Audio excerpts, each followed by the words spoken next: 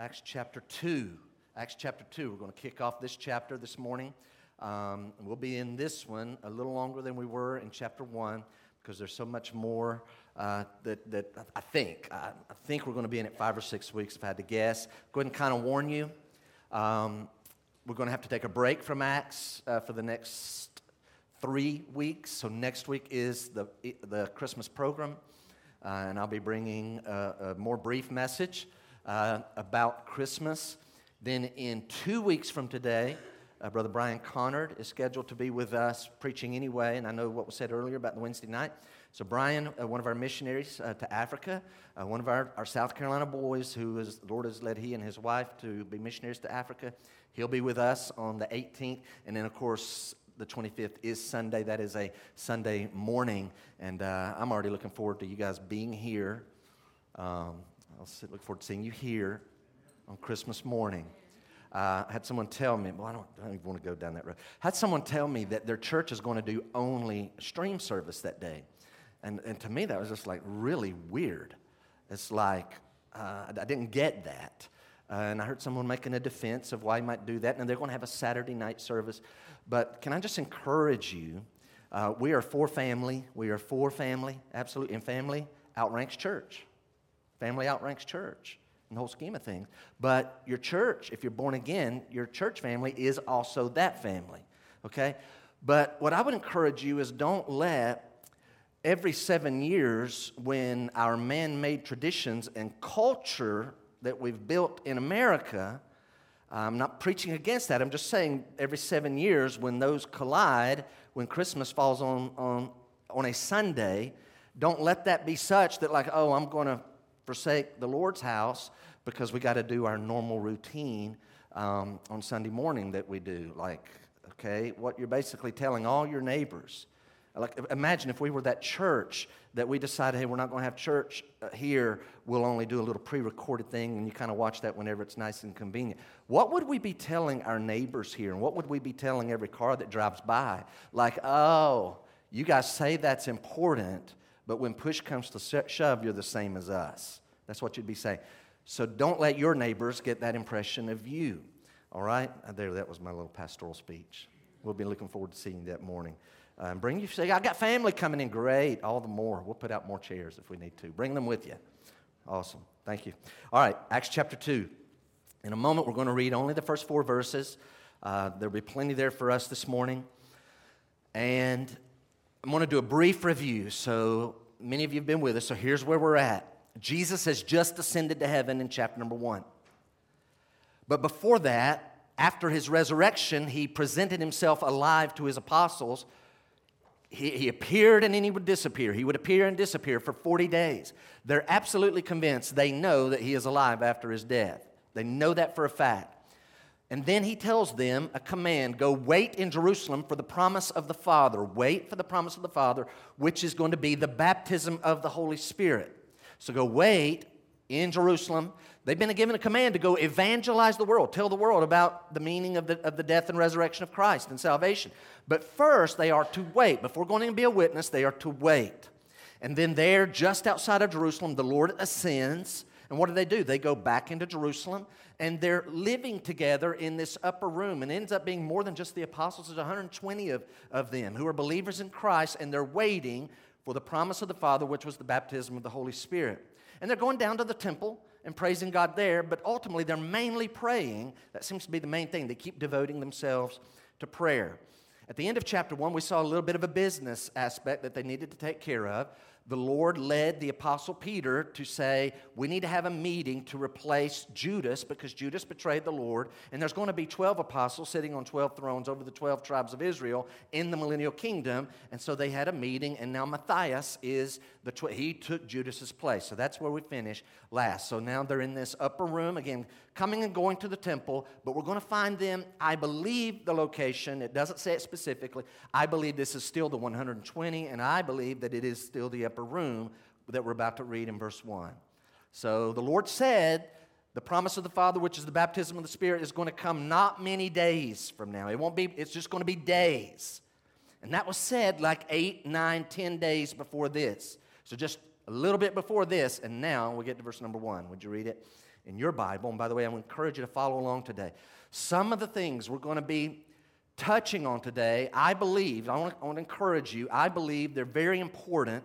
It's going to be kind of a full, man, you got to pay attention, and you ought to be asking the Lord right now, Lord, show me these truths. Let Jeff rightly divide the word of truth, and if he's not, then let it go right over me and not even stick with me. But if something is true, let it stick within my heart and help me have greater understanding, because I think there's some very important things that may answer some of our questions, some of our dilemmas, as we start heading into chapter 2. Look at verse number 1. So we're waiting in the upper room, and then verse 1. When the day of Pentecost arrived. When the day of Pentecost arrived, they were all together in one place. That doesn't just mean they're geographically together. The King James would word it. They were all in one accord. Literally, their heart isn't it together. They're of one passion, one mind. We talked about that back in chapter 1, verse 14. They are unified. No more rivalries among the apostles and their mothers about who's going to be the most powerful in the kingdom. That's all been laid aside. They're unified. Look again, verse 1. When the day of Pentecost arrived, they were all together in one place. So they're in one place, but they're together. Unity is there. And suddenly, there came from heaven a sound like a mighty rushing wind. That's what's happening in this room. And it filled the entire house where they were sitting. They're sitting in this house, this room, and this sound of a rushing mighty wind comes from heaven, and suddenly it fills the whole room, the whole house. And, it's not done, divided tongues as of fire appeared to them and rested on each one of them, like all around the room. There's this divided tongue, this flame that is sitting literally on top of all the people, presuming the 120, all have it on them. Verse 4, and they were all filled, not just the apostles, they were all filled with the Holy Spirit and began to speak. They all were filled with the Holy Spirit and began to, how many began to speak? They all began to speak. How many were filled? They were all filled. Verse 4, they were all filled with the Holy Spirit and began to speak in other tongues as the Spirit gave them utterance. Let's notice three things this morning. We're going to spend longer in verse 4.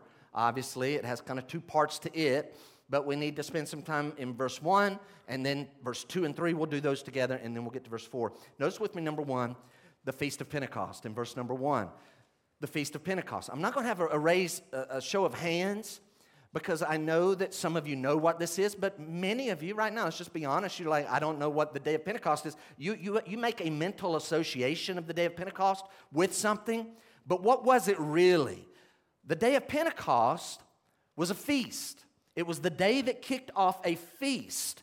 It was one of the 3 Jewish feasts in which males that were 20 years old and upward, we have a lot of males this morning, probably have more men in the room than we do women, which is a good thing. I mean, it's a great thing. No offense, ladies, probably should have said.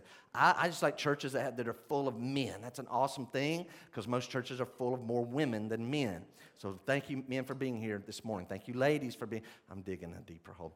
I'm so thankful for all you ladies being here this morning. Just as thankful for you ladies.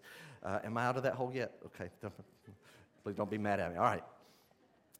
All Jewish males 20 years old and up were expected to go to these 3 feasts. But especially if you lived within 20 miles of Jerusalem, 20 miles, then you were required to be at the feast if you were a Jew 20 years old and up. So here's the 3 feasts. In like April, usually April, you had Passover. And then like in June, here you had the Pentecost. And then in the fall, you would have the Feast of Tabernacles or booths. So you got spring, then one in the summer, and then one in the fall. Write this down. The word Pentecost itself means 50th. And it means 50 days. It points to the feast that is 50 days after Passover. So you have Passover there in April. 50 days later in June, they would have Pentecost. So as you're writing that, I want to keep moving.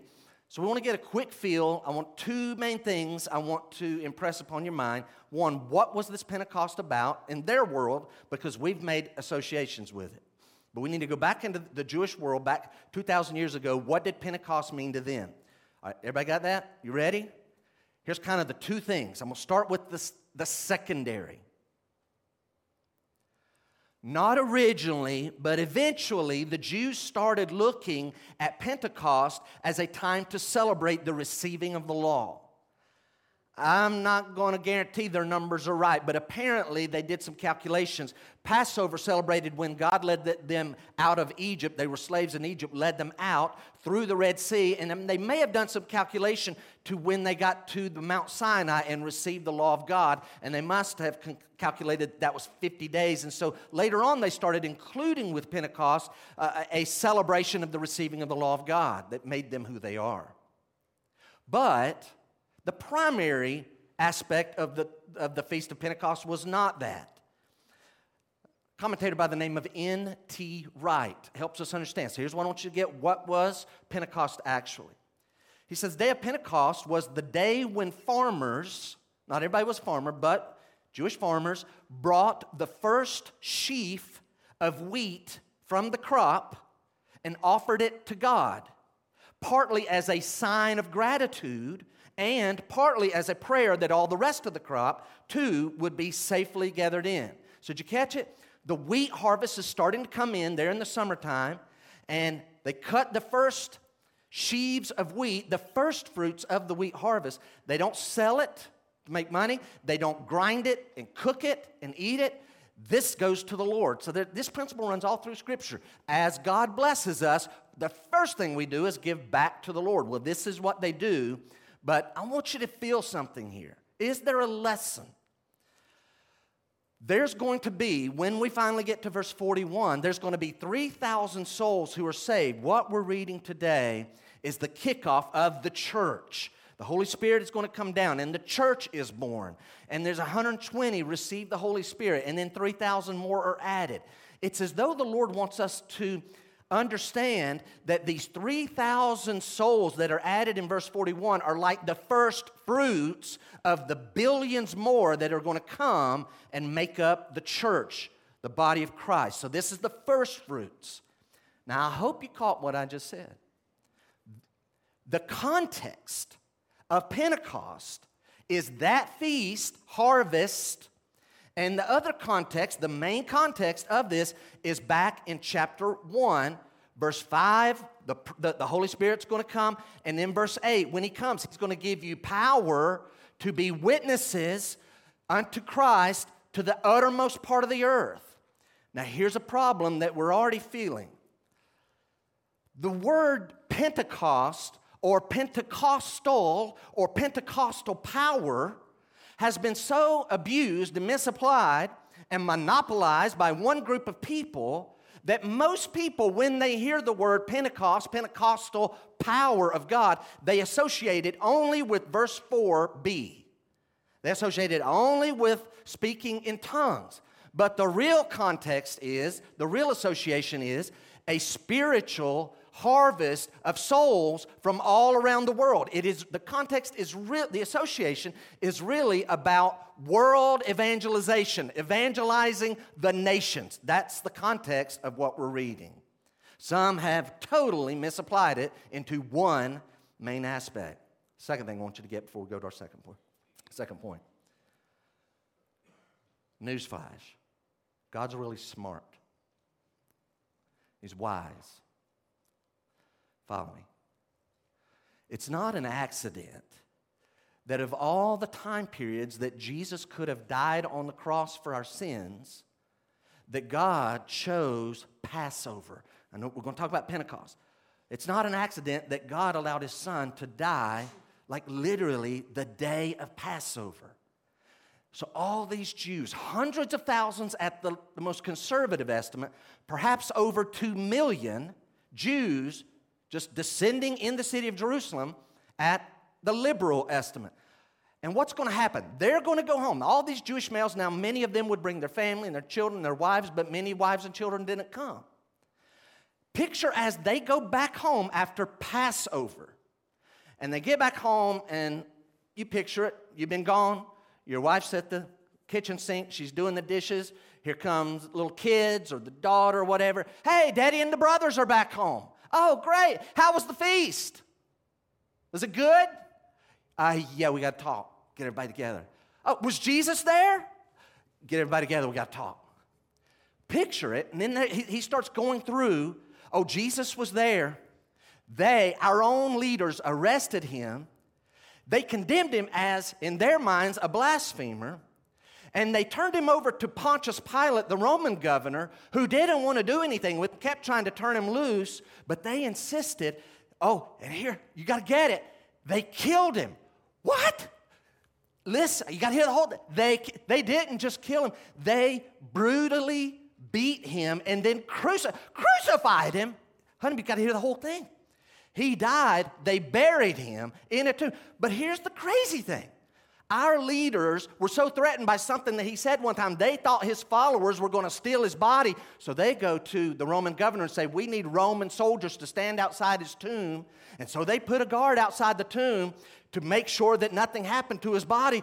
But the tomb is empty. I went by there myself. The stone is rolled back, and they couldn't stop. And the wildest thing is his followers are saying that they've seen him alive after his death and that he's resurrected and that they've seen.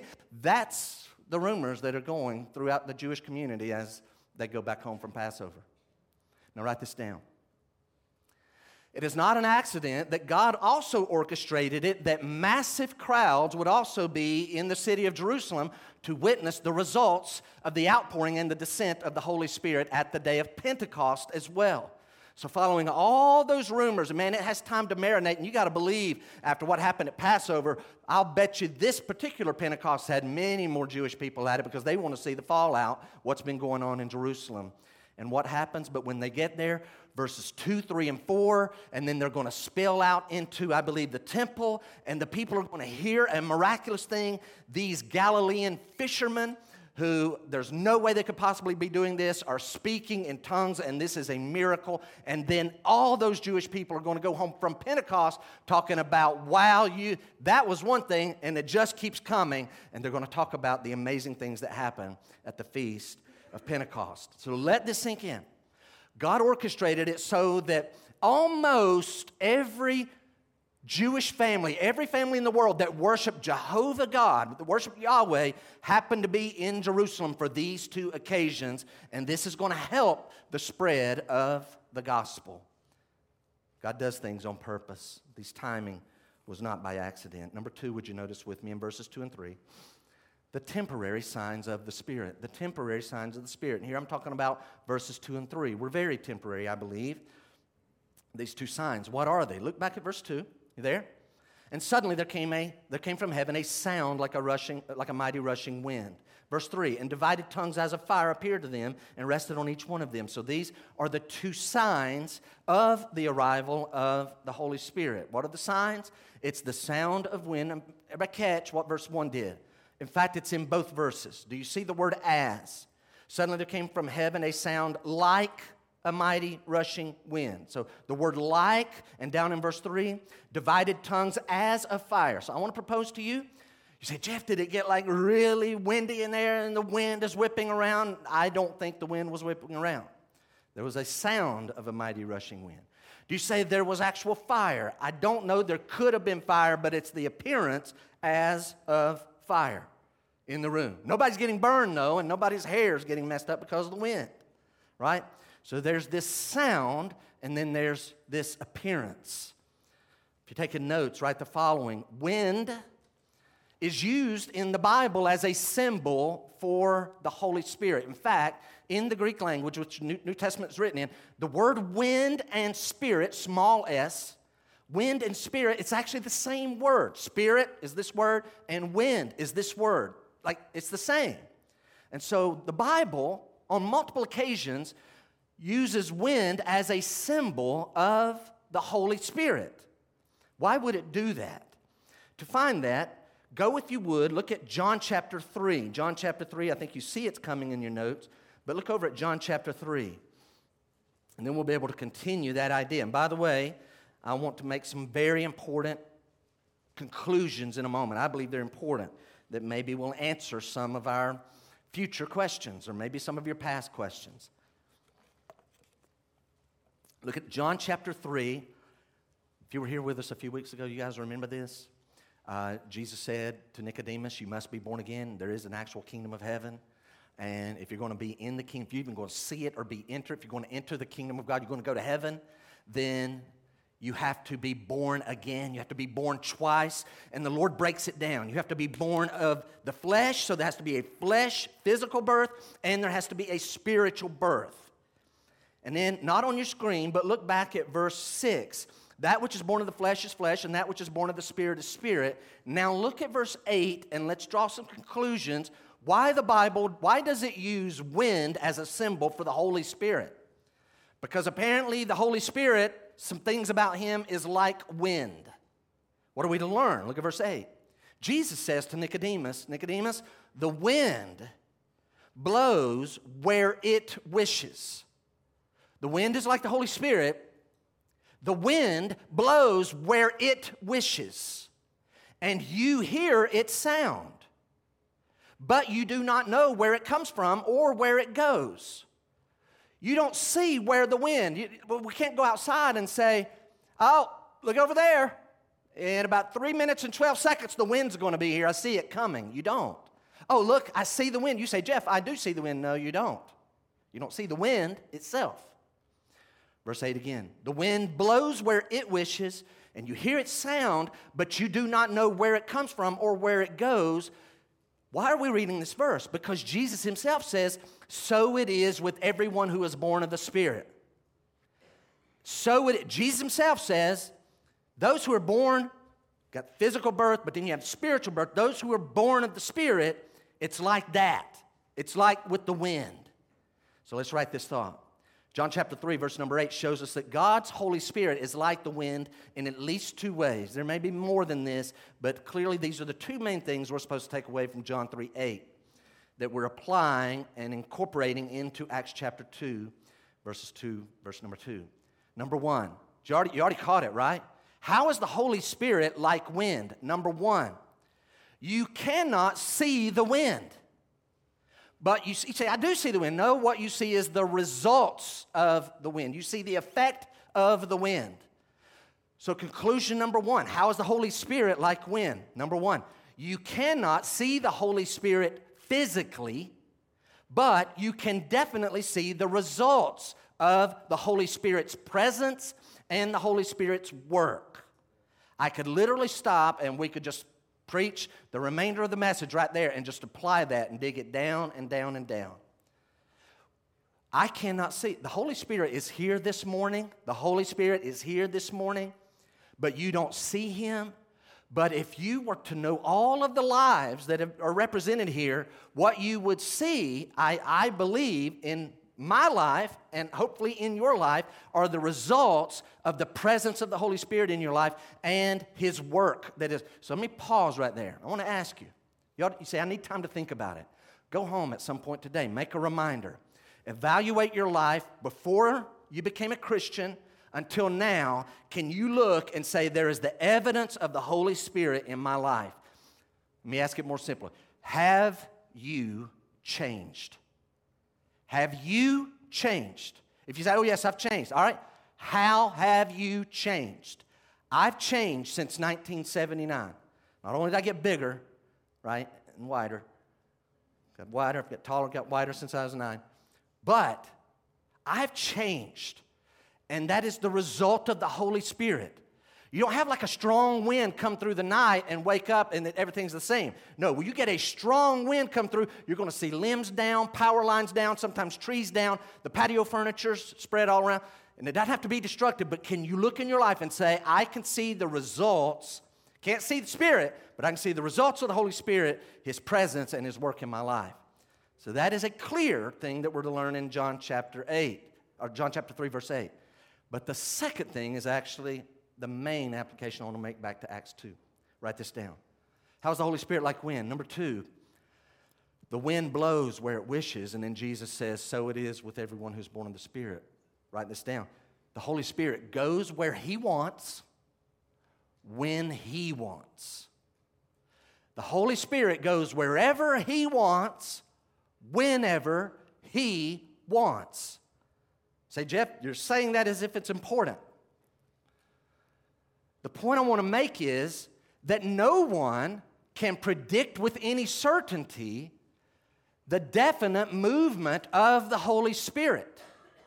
No one can do that. The Holy Spirit is like the wind. You see the results of Him, but you can't tell when He's going to arrive and show His power, nor when He's going to show His power over there or over there. You can't predict with certainty the manifestations of the power.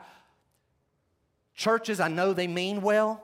We've done it for decades and decades. You put it in the bulletin, they put it on their sign outside, and they put it on their Facebook page, and they'll say this, revival. And they'll put some dates because they've got a special speaker coming in. You can call it revival and you can have a special speaker come in, but that doesn't mean your people are going to be revived. You may go to someone and say, hey, come to my church Sunday morning and you'll hear everything, and then you'll become a Christian on Sunday if you come. You don't know that. You cannot tell anyone you're going to become a Christian. Come to this camp meeting and you'll get saved, you'll become a Christian too. You don't know that. You can't predict with any certainty where the wind is going to go and what it's going to do. You can't do that with the Holy Spirit either. Notice again, Acts chapter 2, look at verse 1. Now let's drill down there just a little further. When the day of Pentecost arrived, they were all together in one place. Isn't that awesome? Some of you remember a few weeks ago, we talked about how the 120, they're in this upper room and they're united. Get what I'm about to say? Get it? They're united and they're praying together. That's awesome. But I want to be clear that everybody listening? No amount of Christian unity and no amount of Christian prayer can guarantee a powerful movement of God's Spirit, because God's Spirit is God Himself, and His powerful movement is completely His sovereign prerogative. It is His prerogative. I know right now some of you may be thinking, what? Jeff, if we're in unity and we're fasting and we're praying, then God has to do this and this. No, He doesn't. He doesn't have to do anything. He's completely sovereign. He's like the wind. I go where I want to go and I do it when I want to do it. This is totally up to God. I want to go further. Especially our regulars, I want you to listen. Guys, I believe that our sin can hinder the powerful manifestation of God's Spirit. By that, I don't mean that our sin is stronger than Him. I just mean that God's Holy Spirit, because He's holy, is very sensitive to sin. And I believe that if we have known sin among us, not just the person in the pulpit, not just the worship team, not just the pastoral staff, not just the elders and Sunday school teachers, if we just allow known sin to just be running rampant and just to lie dormant among our people, then we very well may be hindering the work of God. So I want to be clear. Our sin, I think, can hinder the powerful manifestation of the Holy Spirit. But the opposite of that is not true. No amount of human effort is ever going to force God's hand. Watch. You say, so then, Jeff, our unity doesn't matter and our prayers don't matter? Is that what you're saying? I'll tell you just a snapshot of me. Graceview regulars, I want you to listen. I beg God to manifest His presence among us. When I'm saying that, I'm talking about the Holy Spirit. I beg God to manifest His presence among us in a palatable way. I beg you to join me in asking God to manifest His presence every time we meet in a recognizable way. Not just us knowing He's here. I'm asking you, join me in that, in begging. I'm asking you, please pray for me. Pray for our church. I beg you to beg God to manifest Himself and pour out a mighty movement within our church, within me, when every time we sing and preach. Pray for that. If you don't, shame on you. Pray for that. But my point is, we can pray, but we still cannot strong-arm God. We cannot force Him because God is God. We don't just force Him. You say, well, this happened because they're all unified and they were all praying. No, it happened after days. They didn't. If it was all up to them, why didn't it happen in the second day or the third day? It happened in God's good time on the day of Pentecost. Now, last thing on that, you say, okay, Jeff, you've kind of seemingly downplayed prayer. and our unity and holiness among us. No, I'm building that up as very important. I'm just saying none of that causes us to earn God's favor, and none of that causes us to be able to force His hand. Furthermore, we can't work it up. You cannot work up a powerful movement of the Holy Spirit. You can work up music and it'll make you emotional, but that doesn't mean it's a powerful movement of the Holy Spirit.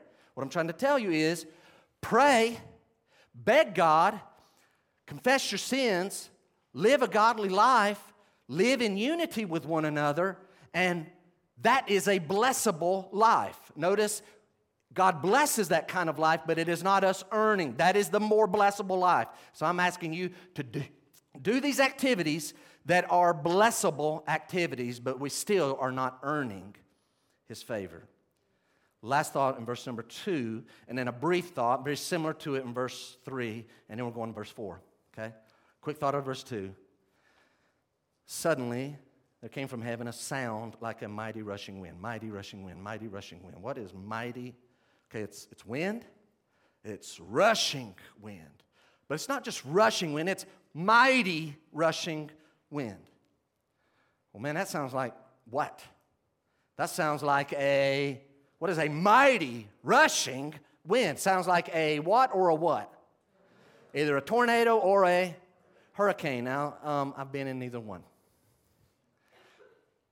Particularly in a small space, the more powerful of those two is the tornado, right? I've never been in a tornado. Who here has been in a tornado? I'm sure somebody has. A few. Well, it looks like we got about 15 or 20 people. I've never been in a tornado, but those who have, many of them usually say the same thing about how it sounds. And y'all have heard this. A tornado, they tell us, sounds like a what? A train. Would you notice? Suddenly, there came this sound, and if it was like that, it would be the sound of a train. So picture our auditorium here. I know there are different size locomotives, but if there wasn't a locomotive in this room, and it was all filled with steam and ready to go, and that thing went off all at once, what would that do to us? What would that? You say that would be the sound of a mighty rushing wind. Here's the point. These people in AD 30 have never heard anything like this, and it was suddenly, it's not like they hear, do you hear like a dog whistle? And it grows to a bumblebee buzzing, and it grows, and they'll swarm. Are you hearing me? What's going? That's not it. To where eventually, no. Wow! Like, man, if they were praying and their heads bowed and their eyes are closed, it's not anymore. Their head's not bowed and their eyes not closed anymore. They're now looking up. This has shockingly tore them out of the frame, as it were. No wind, but the sound of wind. And when they look, what do they see? They see verse 3, again, divided tongues as a fire appeared to them and rested on each one of them. So the word as shows us there's no actual fire, does it seem? Possibly it does, and I'm going to offer to you two things. I believe it was both. What does the word divide? I'm very brief here. Divided tongues as a fire appeared to them and rested on each one of them. I believe divided had to do with this flame appearance, took on the shape of a tongue, but not just a tongue, a divided tongue. Very poor illustration, but as it were, there's a tongue, a divided tongue, cloven tongue. I believe divided modifies the appearance of the flame in a split-looking tongue. But it's more than that. I believe divided describes the process, the phenomenon of this flame as it is dividing and splitting off. And I don't know who it went and set over top of first, and everybody's like, and they're like, what? Over you. And then all of a sudden, and by the end, it's over top of everyone. So much so that these two signs fully have their attention, that the Holy Spirit has arrived. I use the word temporary signs because I believe that those two signs ceased in the upper room that day. So they're going to spill out, no doubt, into the temple, and I don't think that's still over them, and certainly this sound is not still in the upper room. And that leads us down to verse 4. Notice number 3 this morning out of verse 4. The filling and the effect of the Holy Spirit. The filling and the effect of the Spirit. The filling of the Spirit, the effect of the filling of the Spirit. Look at verse 4. So the sound hits, the sight hits, has their attention, verse 4, and they were all filled with the Holy Spirit. All right. Everybody with me? Here we go. What we need to do is take that phrase, they were all filled with the Holy Spirit. We need to define that phrase. We need to not only define it, we need to contrast it with some other phrases that sometimes get mixed in together, and we need to compare it with some other phrases. Write this down. When we're going to use biblical terminology, we need to rightly define biblical terminology. Guys, this is important. This is very important because a lot of people go around using terminology in the Bible, but they don't let the Bible define the terms. They take Bible terms and they put an American denominational spin on the terms. We can't do that. So the Bible has a term of elders, right?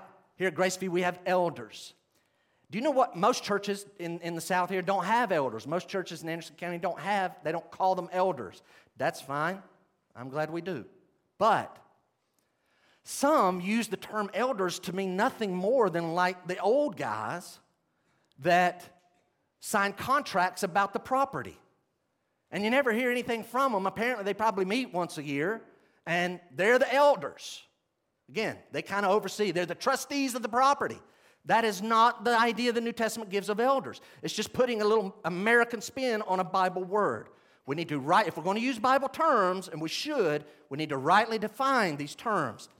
So what I want to do is take this term in verse 4, and I'm going to hit it last, but first we need to define two other things in association with it. And I understand. Some of you are like, Jeff, I already know. I've heard you talk on this a few years ago. I know these two terms, these two other. We need to go through it in a way that right at the outset of chapter 2, we understand what this means. So we all need to do this study together. The first term I want us to look at, you won't see it in verse 2. It's not in there. Nor is the second term that I'm going to cover in verse 2, 3, or 4. You won't see it in there. But you see the third phrase that I'm going to look at, the filling of the Spirit. They were all filled with the Spirit. So watch the first one. Hold your spot here. Would you join me? 1 Corinthians chapter 12. 1 Corinthians chapter 12. Flip over there. Because I want us to talk for a moment about the baptism of the Spirit. The baptism of the Spirit.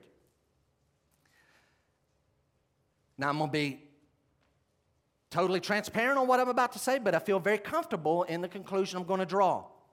You do not see baptism of the Spirit in Acts chapter 2, verse 4, but, everybody with me?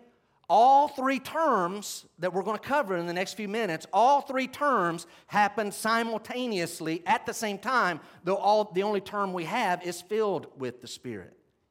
But they were also baptized in the Spirit because that's what was prophesied back in chapter 1, verse 5. Jesus tells his apostles, go stay in Jerusalem, wait for the promise of the Father, which is the baptism of the Holy Spirit, and it'll be not many days. If it didn't happen in Acts chapter 2, verse 4, then when did it happen? And we're going to see here that it's spoken about as having happened. So nothing greater than what we read in chapter 2, verse 4 happened. And so we know that it happened simultaneously, unseen to them, but at the same time, all three things we're going to cover happen for the first time in the church back in chapter 2, verse 4. But notice, what is this baptism of the Spirit? The reason I mainly wanted you to flip over there is because I wanted you to see the context in front of the verse you're going to see on the screen. We're going to read verse 13, but look at verse 12. 1 Corinthians 12, look at verse 12. This is important. You see the context. Paul says, for just as the body, that's this one, mine, yours. For just as the body is one and has many members, has many parts, and all the members of the body, and all the members of the body, though many, are one body. You see the context. One body. And then Paul says, so it is with Christ. So your body has a lot of parts, but it is still one body. A lot of members of your body, but one body. With that being said, Look at chapter 12, verse 13. How is it like Christ? How is your human body similar to the body of Christ? For in one Spirit we were, what's the next word? All baptized. That's a Bible term. This is what was promised in chapter 1, verse 5 of Acts. For in one Spirit we, Paul's talking to saved people in Corinth, Greece, for in one Spirit we were all baptized into one body. Jews or Greeks, one body. Slaves or free, one body. And all were made to drink of one Spirit. Write this down. So Jeff, what is this baptism of the Spirit? Now, before you write it, everybody catch what? Listen. I'm going to give you what the baptism of the Spirit is now. Just know that what we're reading in Acts 2 was the first time. But now, after that first, it has to be a first time. But now, after the first time, the baptism, that baptism of the Spirit, here's what baptism of the Spirit, according to the Bible, here's what it means now. Write it down. The baptism of the Spirit is now the event at the moment of salvation where a new believer is once and for all time placed, immersed is the idea, baptized, placed into the spiritual body of Christ, which is the church. That's the baptism of the Spirit. Now, you may be hearing that and saying, okay, I wrote it down. I need you to really get the concept. I need you to get this. You need to get this. The baptism of the Spirit, and this is very poor right here, very poor. It's a poor illustration, but I want you to picture the Spirit of God. Spirit of God. And over here is all of us, lost humanity. The baptism of the Spirit is when the Holy Spirit takes us from being outside of Him and He places us into the Holy Spirit. And here we go by the billions. But we don't just kind of float around in there. In the Spirit, we form a body, which is the spiritual body of Christ called the church. And we're connected because of that to people, our brothers and sisters in Christ all around the world, back 2,000 years ago and all the way until the Lord comes back. That's called the church. So we're outside the Spirit, the Holy Spirit, and we're placed in the Holy Spirit. Once in there, we form a body together. And write this down. The purpose of the Holy Spirit baptism, and there's a reason I'm saying it this way, the purpose is not to separate an elite group of Christians from the less elite Christians. The purpose is to unify all Christians. That's the purpose of the Holy Spirit baptism. And that's what happened. That's the first initial installment of that in chapter 2, verse 4 of Acts. Now, some of you probably know why I said it the way that I just said it, and others of you probably are like, why did he just emphasize that way? Use Bible terms and use Bible definitions, okay? Some of us have heard some people use this phrase, and they link it as though it's one and the same with the baptism of the Spirit. You ever been slain in the Spirit? Okay. That is not in here. Being slain in the Spirit is not in the Bible. They made that up. And when you make it up and just mix it in, and like, oh, that is that, and we're just going to use them interchangeably. No. Some people use the idea of the baptism of the Holy Spirit as if there's this group of like elite special forces Christians, they've received the baptism of the Spirit. And there's this whole other group of Christians, they have not yet received the baptism of the Spirit. They're hoping for it, and they just haven't jumped through the right hoops. Look what the Bible says. So let's let the facts of the Word of God define our theology. For in one Spirit we were all baptized, placed into, immersed into one body, Jews or Greeks, slaves or free, and all were made to drink of one body. That's the baptism of the Holy Spirit. Does everybody get that? We're not in the Holy Spirit. We're not in the spiritual body of Christ. We get saved. At that moment, we're placed once and for all. We're baptized in the Holy Spirit. You're in 1 Corinthians 13. Go back to chapter 3. 1 Corinthians 3. Flip over there. 1 Corinthians 3. Let's get our second term. And again, you'll need to go home and look at the context of all this, make sure I'm not twisting it and manipulating it and misapplying. We'll be here all afternoon if we give all the background. And you don't want that. Look at verse 16. Here we go. Paul asked the Corinthians. So I'm going to go ahead and tell you, what's our second term? First term, baptism of the Holy Spirit. Second term, you're not going to see it in Acts 2, but it's implied that this happens. Verse 16. Do you not know that you are God's temple and that God's Spirit dwells in you? Taste that. Do you hear that as different from the baptism of the Spirit? Remember, we're all out here, the Spirit, we're placed into the Spirit and we form one body. But now, Paul says, it's a different concept. Do you not know that you are God's temple and that God's Spirit dwells in you? And by the way, the you there is plural. He's talking to saved Christians in Corinth, and it applies to us here at Graceview this morning. Everybody in, I don't know who you are, but everybody in here who's truly saved, do you not know that we all are together? We are the temple of the Holy Spirit. Do you not know that? That God's Spirit dwells in us? You say, oh, so it's a corporate thing. It is, but it goes further than that. Look at chapter 6. 1 Corinthians, flip over to chapter 6. Flip over there, good. Here are a few pages. Got your pad, scroll down. Chapter 6, look at verse 19. Same idea, slightly different.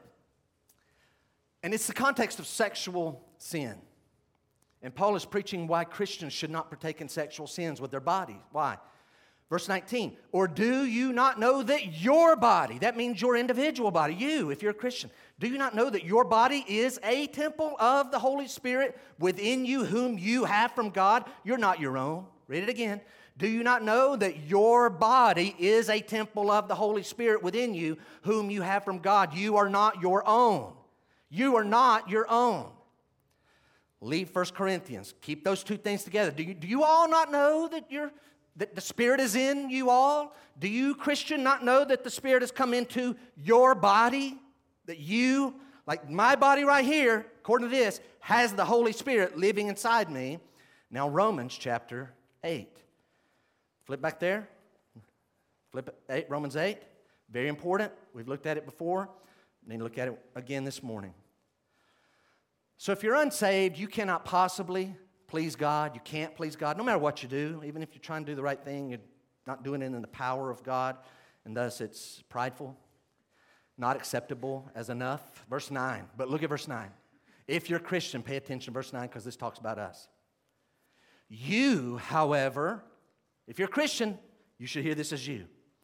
You, however, are not in the flesh, but in the Spirit, if in fact the Spirit of God dwells in you. You're in the Spirit, you're baptized in the Spirit, so we're baptized in Him if He's in you. And again, we have them in our county and they mean well and we love them. But some would have us to believe, oh right, there's Christians that have the Holy Spirit and there's those Christians that don't yet have the Holy Spirit. And maybe you're thinking, Jeff, I'm one of those Christians that doesn't yet have the Holy Spirit. Well, that doesn't square with the Bible because verse 9 of Romans 8 says, you, however, are not in the flesh, but in the Spirit. If, in fact, the Spirit of God dwells in you, anyone who does not have the Spirit of Christ does not belong to Him. There's no such things as I'm one of those Christians that doesn't yet have the Holy Spirit. I haven't quite got the second blessing yet. I've got salvation. I'm thankful for that. One day, boy, I hope I receive the Spirit. I'm praying for it, and I'm asking God for it. Okay, you're praying for something. If you really are a Christian, you already have. Anyone who does not have the Spirit does not belong to Him. Write this down. Here's our thought. The indwelling of the Spirit. We're not talking about the baptism anymore. The indwelling of the Spirit is when at the moment of salvation, notice both of our terms so far have that same idea. The indwelling of the Spirit is when at the moment of salvation, the Holy Spirit enters and permanently abides in a believer's physical body. You should see the difference. One is spiritual, and I'm spiritually placed into the spiritual body of Christ in the Holy Spirit. I'm baptized in the Spirit, immersed. But this is where God's Holy Spirit actually comes and dwells permanently, enters and permanently dwells in my actual physical body. That's the indwelling of the Holy Spirit, and that's a different idea. While I'm here, I need to touch on this. So a few weeks ago, we talked about how a lot of people reach wrong conclusions on the book of Acts because they don't understand the dynamic that this is a transition book. So let's just be honest. Everybody with me? The book of Acts starts out with no Christians indwelled by the Holy Spirit. But I'm going to propose to you that by the time the record, the history that is recorded in Acts, by the time those events are finished, all Christians on the earth, and ever since then, they all have the Holy Spirit. Why would I say that? Here's what you're going to find. Jewish Christians in Jerusalem did not have the Holy Spirit living in them. Then Acts chapter 2, verse 4 happens. Chapter number 8, they're going to go to half-Jewish people, the Samaritans. They're going to believe in Jesus, but they're not going to yet have the Holy Spirit either. And then the apostles, Peter and John, are going to lay their hands on them, and they'll receive the Holy Spirit. And in chapter number 10, we Gentiles, Cornelius gets saved, and the Holy Spirit comes inside the Gentiles. But even as late as chapter 19, so did you hear it? Chapter 2, chapter 8, chapter 10, but even in chapter 19, we're going to find some followers of John the Baptist who don't yet know all the facts about Jesus. And Paul's going to come up to them, and he's going to say, did you receive the Holy Spirit? And they're going to be, we haven't even heard that the Holy Spirit's come. Well, then what were you baptized into? Long story short, we'll get there eventually if the Lord wills. When we do, here's what we're going to find. That when they put their faith and they get further understanding, then they too will receive the Holy Spirit. So we got these 4 times. Now watch. That's Acts chapter 19. That's at the start of the 3rd missionary journey of Paul. This is the start of the 3rd missionary journey of Paul. We still have people that don't yet have the Holy Spirit. But in Acts chapter 20, by then, we're 3 years further, time-wise, further into Paul's missionary journey. He's been in Ephesus, and then he's going to go on his way back. He's going to boomerang over to Corinth, and while he's in Corinth, later, 3 years after chapter 19, he's at chapter 20. 3 years later, that's where he's going to write the book of Romans. And that's when, from that moment, so whatever's going on here, people, you can have believers without the Holy Spirit, but by chapter 20 and onward, this later progressive revelation outranks everything that people have read about and seen historically before it. Does that make sense? Does that make sense? Or do I need to take about 9 more minutes? Acts 20's progressive revelation, in other words, what God reveals here later, outranks what's been before it. Excuse me. Excuse me. Hope my throat doesn't do what it sometimes has done years ago. All right, I think we're going to be okay, Lord willing. All right. Now let's go to the 3rd. Nope. Write this quick note. If someone says, well, I don't yet have the Spirit, like some in our county would teach their people, then that would mean this. To lack the Holy Spirit is not to lack a supposed second blessing of God. I just haven't got the second blessing yet. To lack the Holy Spirit is not to lack a supposed second blessing of God. It is to lack salvation itself. If you don't have the Holy Spirit, you don't have salvation, because everybody who's truly saved has the Spirit indwelling them. And with that, we now go back to our term in Acts 2. As soon as you've written that, go back to Acts chapter 2, and I'm already in verse 4. Acts chapter 2, verse 4, and they, these 120 in the upper room, and they were all filled with the Holy Spirit. They were all filled with the Holy Spirit. When did that happen? Acts chapter 2, verse 4. Time-wise, chronologically, Acts 2:4, this group was filled with the Holy Spirit. Flip from there over to chapter 4. Flip to chapter 4. This is an easy exercise. Flip just a couple pages away. Acts chapter 4, look at verse 8. Not going to dig down in the context. Peter and John's been arrested, and now they're in front of the Sanhedrin, same Sanhedrin that condemned Jesus and harassed him and killed him. But something happens in Acts 4. Then, note the word then, Peter, filled with the Holy Spirit. So Peter's filled with the Holy Spirit in Acts chapter 2, verse 4, but Yes, and then he gets to chapter 4, verse 8. Then Peter, filled with the Holy Spirit, said to them. He starts talking. He gets filled with the Holy Spirit in front of the Sanhedrin. He gets filled with the Holy Spirit, and he starts talking. Flip a page, if it's like that in your Bible, look at verse 31. They release Peter and John. They end up going to their friends. They have a prayer meeting, and at the end of their very specific prayer, verses 23 down to verse 30, finally the prayer finishes. This is a group of people. Look at verse 31. And when they had prayed, the place in which they were gathered together was shaken, and they were all filled with the Holy Spirit and continued to speak. They were all filled with the Spirit and continued to speak the word of God with boldness. Notice what happens. When they had prayed, doesn't mean they earned it by praying. It just means God honored their prayer, and then He shook the building, and He filled them, and the result was they started continuing to speak. Remember that. Filled with the Spirit, chapter 2, verse 4. Peter is filled with the Spirit again in chapter 4, verse 8. He's in this same crowd. Chapter 4, verse 31, he gets filled with the Spirit again. Each time they're speaking. Now, hold your spot in Acts one more time. Let's go one last place, I believe it is. One last place, and that's Ephesians 5. Ephesians 5. Ephesians 5. Because we need to define what is this filling of the Spirit. Ephesians 5, verse 18. The Bible says, and do not get drunk with wine.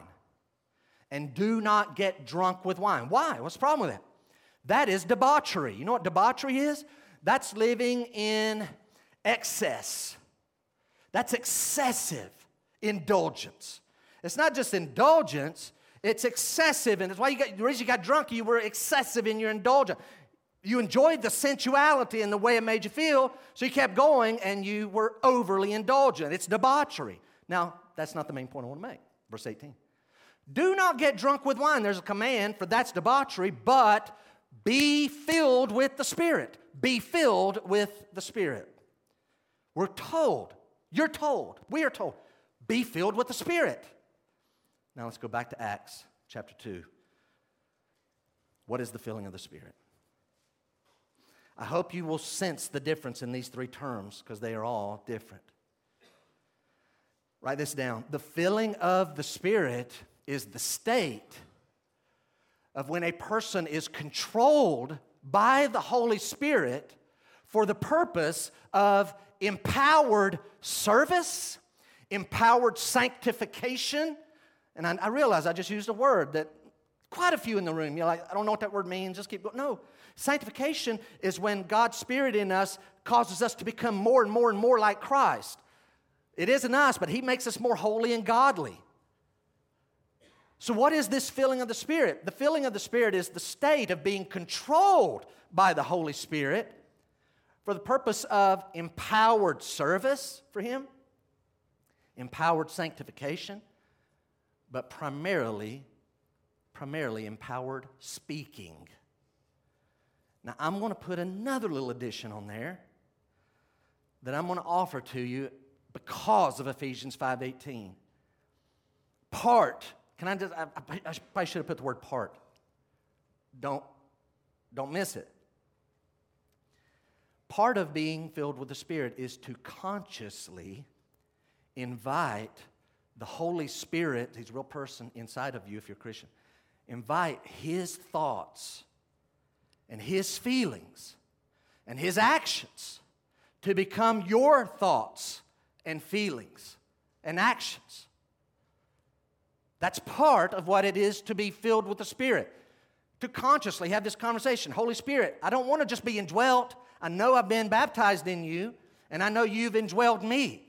But I want you to fill me, control me for greater service, for greater, more empowered sanctification, so that my holiness goes quicker. You need to do this, Lord, but also that my speech will be empowered. And I want your thoughts, the way you think and the way you feel, and your actions to become mine. So just control me so that there's two of us in here, but I want you to dominate. That's the idea of being filled with. So somebody may be thinking this. Okay, preacher sounds like Sounds like if when I get filled, okay, I've been baptized in the Spirit with all the other Christians. Holy Spirit comes in all of us, but in me individually, right? The indwelling. And then when I get filled, I get like more of the Holy Ghost. No. You don't get any more of the Holy Ghost. He gets more of you. Can He have more of you? Are you sitting there this morning saying, He has all of me? Or is it like, oh, He has a portion of my will? Being filled is when He has all of you. You don't get any more of Him. You have all you're going to get. Does He have all of you? Now, I need to take a moment and let's review. Here comes a verbal exam. You ready? Everybody ready? I want you to get it. The indwelling of the Holy Spirit and us being baptized in the Holy Spirit are both one-time events that happen at the moment we get saved. And they're permanent. Watch. But the filling of the Spirit, what we have in Acts chapter 2, verse 4, it's unique, it's different, it's separate. Why? Write this down. The filling of the Spirit is repeated again and again. I showed you 2 examples of it. It's repeated again and again in the book of Acts. In fact, the filling of the Spirit is even commanded of Christians. Christians are commanded to be filled with the Spirit. We're commanded to consciously invite the Holy Spirit to have His way in us and to let Him. And when He does, it always affects us a certain way that we'll finish the message with. Always affects us a certain way. We're commanded. You're not commanded to be baptized in the Spirit. That's done the moment you believe. You didn't do anything. It was done to you. You're not commanded to, nowhere in the Bible does it say be indwelt with the Holy Spirit. You're not commanded to be indwelt. It happens. We are commanded to be filled. I want to borrow from Warren Wiersbe. I got to read it slow because each phrase I want you to picture it. Based on what we just read, here comes Wiersbe. It's not in your handout, so just hear it. He writes, the baptism of the Spirit. I want everybody, as I say these words, to picture the doctrine. He writes, the baptism of the Spirit means that I belong to His body. The fullness of the Spirit means that my body belongs to Him. The baptism is final. The fullness is repeated as we trust God for new power to witness. Watch.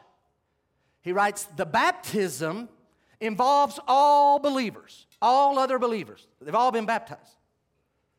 While the fullness is personal and individual. And he says these are 2 distinct experiences. Just like there's justification and there's our spiritual adoption, those are awesome things. They're not the same thing. They're both great things. They're distinct. Now that you're thoroughly confused, go home and just rehearse those 3 notes until you understand the difference between the baptism, the indwelling, and I'm not satisfied to just be indwelt. I want you to control. I want you to fill me, Holy Spirit. Now look at the second part, and let's finish this morning, the second part of verse 4. And they were all filled with the Holy Spirit and began to speak in other tongues as the Spirit gave them utterance. And some of you are like, so is Brother Jeff getting ready to cover all of speaking in tongues right here in the last few minutes? Thankfully, no. Okay, we're going to have to come back to this probably New Year's Day. But look what the Bible says. They were all filled with the Holy Spirit and began to speak in other tongues as the Spirit gave them utterance. All right. What I'm going to say in the next few minutes is extremely important, and it's laying groundwork for where we're heading. What is unfortunate is that a lot of people, and some people even in this room, and some watching, or will watch this later, when they think of the book of Acts, they only think of chapter 2, verse 4b. They think of Acts, they think of speaking in tongues, as if that's the main thing the book of Acts is about. By doing that, that is wrong.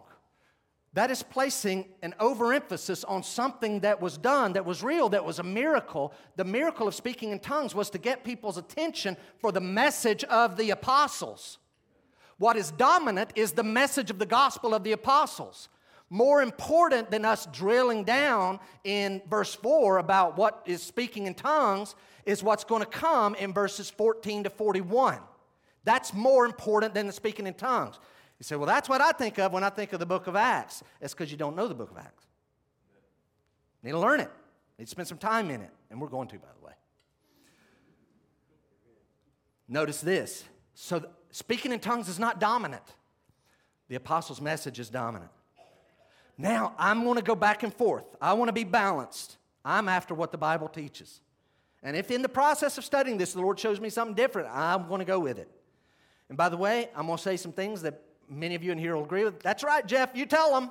And then I'm going to say something in a moment that some of you are going to go like, what? Are you one of them? Where are you at? Hear both sides. Speaking in tongues is real. Anyone who tries to dispel it is dispelling truth. It's real. Speaking in tongues is real.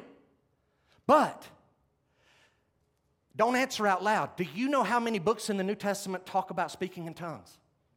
Some people would have you think it is dominant all over the New Testament. We know it's in the book of Acts. It's in the book of Acts and 1 Corinthians. That's it. The other 25 books do not even mention it. And yet, there's these whole denominations built on, you say, well, Jeff, it's very prominent in the book of Acts. Hang on. There's 28 chapters in the book of Acts. It only shows up in chapter 2, in chapter 10, and chapter 19. Only 3. Y'all help me out. Help me out. A couple of weeks ago, I mentioned something to you that shows up at least in 12 chapters in the book of Acts. What was it? 2 words. We did it Wednesday night. Say it louder. Corporate prayer. So here there's people that think the book of Acts is about speaking in tongues because it shows up 3 times in one of the 2 books. Not 25 other chapters. Corporate prayer is way more dominant than speaking in tongues. But it's real. So what's going to happen is we're going to look at speaking in tongues in greater detail, Lord willing, on New Year's Day, and I don't know if it'll spill further than that. But this morning, I want to give you 2 thoughts, and only the first one is in your handout. 2 thoughts. I'm just laying groundwork, and we'll be wrapping up in a moment. Thought number 1 is this. Verses 4 through 11 are going to make it extremely clear. The Bible goes out of its way to make very clear that speaking in tongues in Acts chapter 2 is the ability to speak, everybody catch it, it's the ability to speak in Acts 2 in known human languages without having learned those known human languages. Bible's real clear, and you'll see it if you come back. They're speaking in known human languages that they've never studied, and that in Acts 2 is the gift of speaking in tongues. So there's that. But the second thing I want to press upon all of our people here this morning. You ready? Because God is sovereign. God is sovereign, and you're not, and I'm not, and we're not, and the Baptists are not. Because God is sovereign, He can manifest His power and the display of the filling of the Holy Spirit in any way He wants, including the ways that He expresses it in verses 2, 3, and 4. God is sovereign. He can manifest the filling of the Spirit any way He wants. If He wants to do it through the sound of wind or the appearance of fire or the speaking in tongues, that is God's prerogative. Go ahead and try to put God in your little theological box and you're going to get embarrassed. He can do what He wants. Listen, He's sovereign. He can do something at this time period and then stop doing it and do it again if He wants. He can not do it in this area or that area, that area, that area, and He can choose to do it in this area. Well, I live over here, so I don't believe anything over there. Go ahead and put Him in your little theological box. Be careful. He's God and you're not. So we got to be balanced. Got to be real balanced. So my last thought before I give you the last note, I wrote this out yesterday morning. The coming of the Holy Spirit just did certain things for the church. Did it for me. You got to get this. The coming of, and I've already talked about this first part, but I think I got some clarity yesterday morning. The Holy Spirit coming gives Christians assurance that we're the children of God. It gives us the ability to understand the Bible where we couldn't before. I become a Christian now. I don't understand it all, but it's starting to make more and more sense. That's the Holy Spirit. I have guidance. I don't have to cast lots to make my decisions. The very counselor himself lives inside of me now. I have guidance. Those who are led by the Spirit, they are the children of God, Romans chapter 8. So we have guidance. And oh, by the way, He helps us to be sanctified. He helps us in the sanctification process. Who does that? The Holy Spirit does that. 4 great things. But the context of Acts chapter 2, verse 4, takes us back to chapter number 1. And what is the context? It is this unique power. The coming of the Holy Spirit is to give us unique power to speak as witnesses to Jesus. Now, I need to go that over one more time. I'm going to read it because what I'm about to do, I'm going to take our 3 terms and I'm going to take what I just said, these 5 things that the Holy Spirit does, and there's more. I'm just choosing these 5. Do you remember the 5? He gives us assurance. He helps us understand the Scripture. He gives us guidance in life. And He helps us become more and more godly. We have more and more victory over sin. And I'm going to take our 3 terms and I'm going to put 2 together and I'm going to put 1 together and I'm going to tell you what I think, how those 5 things fall out in those 3 categories. Watch. As of December 3rd, yesterday, 2022, I am leaning that a believer's assurance, understanding of Scripture, guidance, and sanctification are accomplished primarily as a result of our permanent baptism and indwelling of the Spirit. I believe those 4 things are primarily tied to the permanent baptism and the permanent indwelling of the Spirit. What are they again? I know I'm a Christian because the Spirit lives in me and I've been baptized. That's a reality. I understand the Scripture because the Holy Spirit lives in me. I have guidance because He dwells in me. And I'm going to grow in sanctification because the Holy Spirit lives in me, the Spirit of God. That doesn't come and leave you the same. There's going to be change. Those are the result of a permanent baptism and indwelling the Spirit. But I believe the filling of the Spirit is different. It's unique. It's not permanent. And it is given to empower our witness for Christ in specific ways. See what we just did? These other 4 wonderful things is because God lives in you. What's this filling for? It's for your speaking. Primarily, I'm offering that. Last thought and then your note. For real. I believe part of the purpose of speaking in tongues in Acts chapter 2, you got to get this. I believe part of the purpose of tongues in chapter 2 was to, so here they come out and they're speaking known human languages they've never studied. And people are going to be amazed. You're going to see it. You ought to go ahead and start reading like, how are they doing that? I'm from here and I'm from here and I'm from all these like 15 different regions and this person's hearing that person speaking their language and that one's hearing that person speaking language. We know you. You're the Galileans. You guys have it. This is impossible. How is this happening? I believe the filling of the Spirit, in this case manifested by them speaking in tongues, was for at least 3 reasons. It was, number 1, to get the attention of the hearers. To let them know, hey, pay attention. Pay attention. What they're doing is important.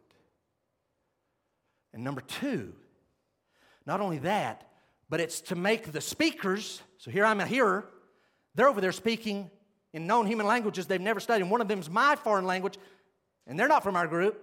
We traveled from Rome together, and we speak in Latin, and they don't know that. How is this possible? Now all of a sudden, I need to listen because it's important, but also they're believable. Something about this sounds believable. And not only is it believable, but it's going to, number 3, it's going to help the hearer have clarity. They're going to hear it in their own language, their own home language, their heart language. And it's going to give clarity to the subject content. Did you catch those three things?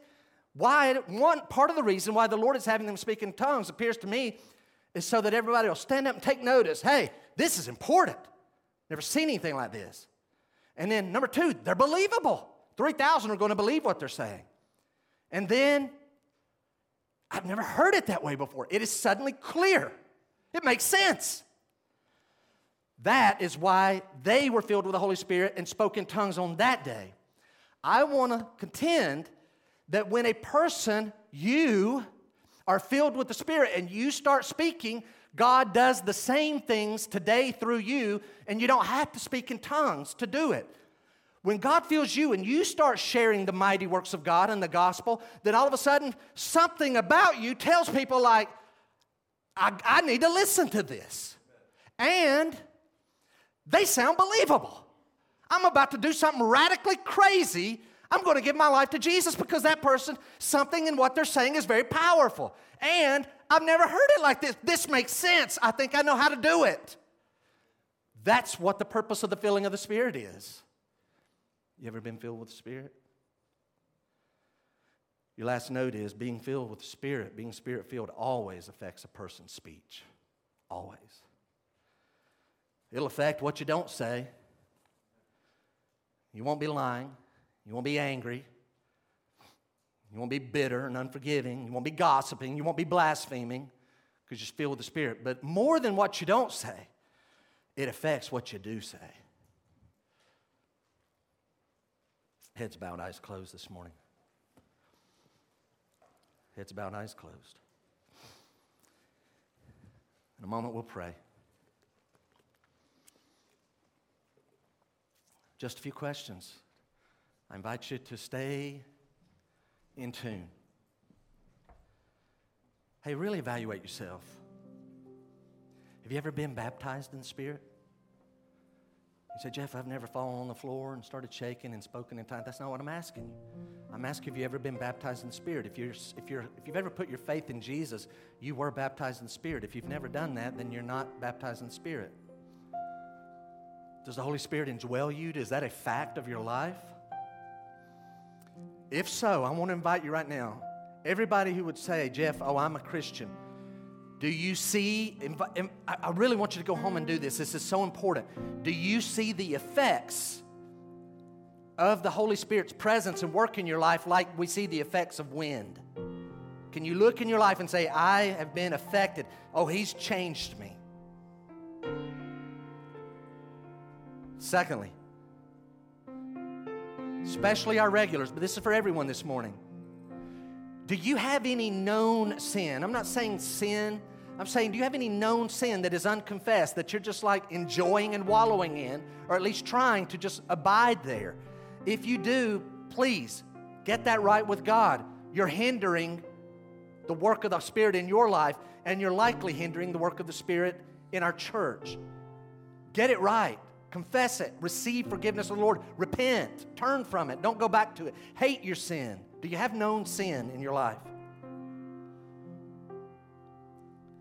Third, we can never dictate to God and say, well, Lord, we did this little checklist. You've got to do that. No, we can't dictate to God, but can I ask you, do you pray for the manifested, palatable, recognizable power of the Holy Spirit to be among us here at Graceview? Do you? Please, please join me and others in that. Please pray for our church. Please. He doesn't have to, but God generally blesses those kinds of prayer. And then lastly, you say you're a Christian, all right? You're commanded to be filled with the Spirit, according to Ephesians 5:18. So I ask you, are you right now? We're commanded to be filled with the Spirit. And I know we don't do it all the time, but let's leave this morning filled with the Spirit. Would you right now invite the Holy Spirit? Talk to the Holy Spirit. Yes, there's God the Father, and yes, there's God the Son. Talk to the Holy Spirit and say, Holy Spirit, thank you for living in me. Thank you for baptizing me. But I want you to control me to such a degree like right now, in this moment, that my very thoughts are your thoughts. I want to start thinking the way you think. Help me to feel the way you feel. And then, Lord, help me to act and speak the way you act and speak. Help me to love the Father and love the Son and love souls and love the Word of God and love the brothers like you do. Help me to be just like you. Control me right now this morning. And in that, what you're saying is, Holy Spirit, I want you to empower my speech, my witness. I dare you to pray that. And then go out and start talking about the Lord. Go start talking about the Lord and let Him empower and fill you and make your speech effective. Would you stand with me this morning? Father, I thank you for our time together. Thank you for the Word. Father, I beg you, Lord, I beg you again. You owe us nothing. You don't owe me anything. But Lord, I pray that you would just let us be a church that doesn't just gather together and feel good emotions and celebrate some good doctrinal truths. Father, I pray that mainly as we go out, that you will fill us with the Holy Spirit in a way that we are just making converts and disciples all around this county and this state and wherever you may take us. Lord, fill our speech with your power. Fill us with your Holy Spirit. We ask it for the glory of Christ and in His name. Amen. Amen. Have a great week.